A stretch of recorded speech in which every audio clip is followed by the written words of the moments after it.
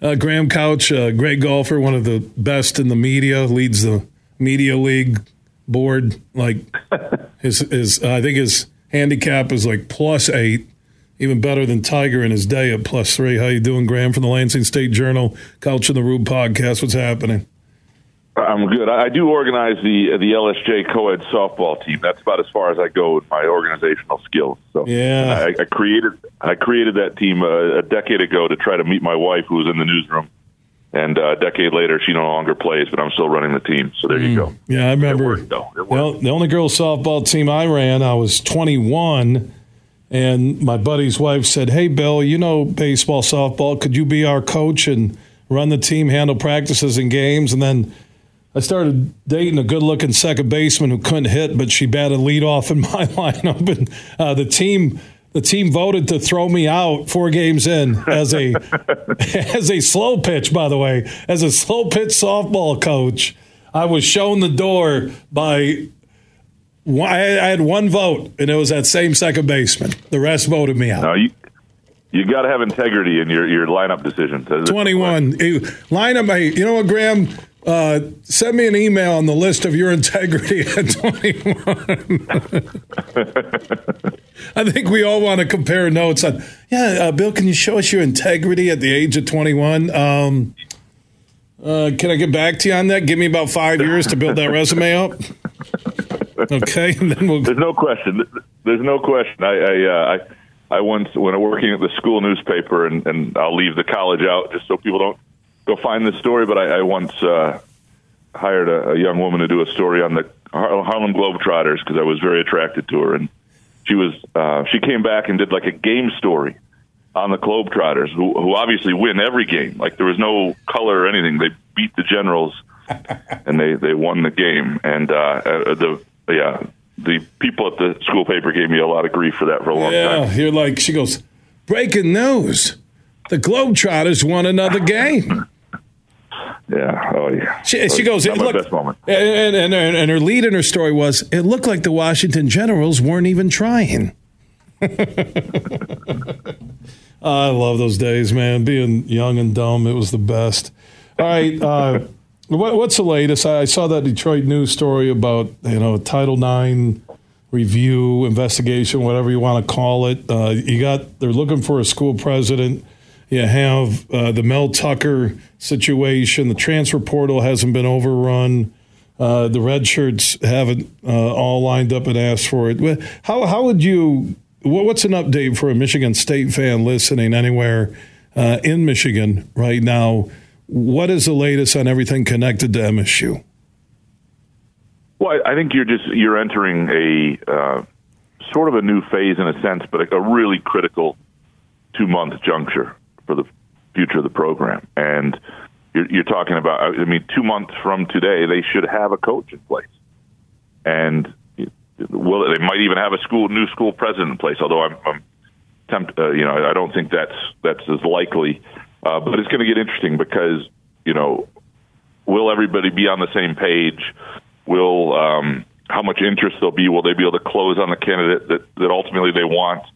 And will the donors and the athletic director and the board all see eye to eye on everything, at least for the purposes of getting the right candidate in? And then, meanwhile, you've got a season that's playing out, and you've got a team that is, I think, to the credit of the team, really hung in there to this point. Now, we'll see how long that continues, but the fact that only 3 guys to this point have entered the portal and left, I think says something about these guys. Now, it also says there's been some good messaging in terms of they don't need to enter the portal now unless they're sure they want to leave, because the portal will be open to them at the end of the season. I'm sure there'll be lots of guys making decisions then. But I frankly thought there would be a lot more distractions and a lot more guys jumping ship, and that this would be a lot more chaotic for the team than it has actually turned out to be to this point. So 6 months from now, when we look at Michigan State from who the new president is, who the new head coach is, what players remain, you mentioned only 3 so far in the transfer portal. How do you think everything will look? It's a great question. I mean, obviously they'll have a new coach, and I think people need to get behind that new coach. And the real question is how many of these players they're able to keep, especially the best of the 2022 and 23 recruiting classes, where I think there's some considerable young talent. And if they can keep a lot of those guys, then it's because those guys are going to grow into being the sort of upperclassmen and key guys in the program. And if you keep a lot of those guys, this doesn't have to be so ugly. But I do think, they've got a lot to do. They've got to rebrand a new NIL collective. They've got to coalesce in certain ways that they aren't right now. They've got to make sure they're all on the same page.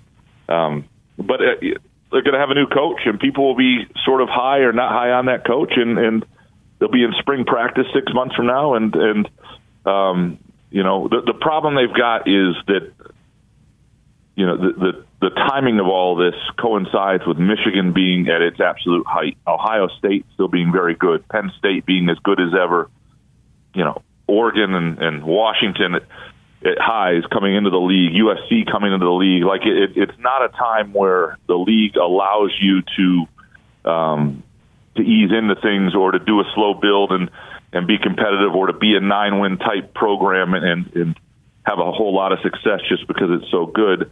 Now, other people will slide and maneuver, and not everybody will remain up top and all that stuff. But I think that's part of it, too. I think what's happening now, what's leading to some of the extra angst, is just how good Michigan is, how good everybody is around them. Graham Couch, Couch on the Root podcast, wherever you download podcasts, Lansing State Journal, opinion maker, solid Twitter feed, joining us on the Roast Umber Coffee guest line here on the Huge Show across Michigan. The Urban Meyer, is it a hope? Is it a dream? Is it real? I get students who are kids of buddies of mine saying Urban Meyer was spotted in Lansing. He's interviewed. It's message boards. It's Twitter. Tough to separate truth from fiction. How real is it for Urban Meyer as a candidate to replace Mel Tucker? I mean, I don't think it's completely unreal. I do know that they've, sort of kicked the tires a little bit. I think there have been discussions and communications with him. Now, how much that is about him or other candidates, where that is, I'm not exactly sure. I still would put it unlikely he becomes the next coach. I still don't know that he's the right fit to be the next coach. But I also understand the excitement. And there's some problematic things about Urban Meyer, and the other thing is I'm one who sort of thinks the job is to find Urban Meyer 20 years ago. The job, I mean, my mother could hire Urban Meyer. I mean, that would be an incredible story if she did. But what I mean is he's a 60-year-old guy that everybody knows. The job is to find, Kalen DeBoer, who's now the coach at Washington. Everybody could have had him when he was at Fresno State. The job is to identify him at Fresno State. The job is to identify Urban Meyer when he's at Bowling Green, when he's at Utah, to understand that's when you've got somebody who's special. Now, it's easy to identify the guy. Now, I also don't know that Urban Meyer's done as a coach and done as a winning coach, and he's won everywhere he's been in college football, so I get the allure. I think, and I don't think this, I know that some of the top donors really want him, and that's where a lot of this has begun. This isn't like fan-driven. This is, Ishbia St. Andre-driven, and so they would like Urban Meyer. Whether the overall school would accept that, I don't know, and how interested he is.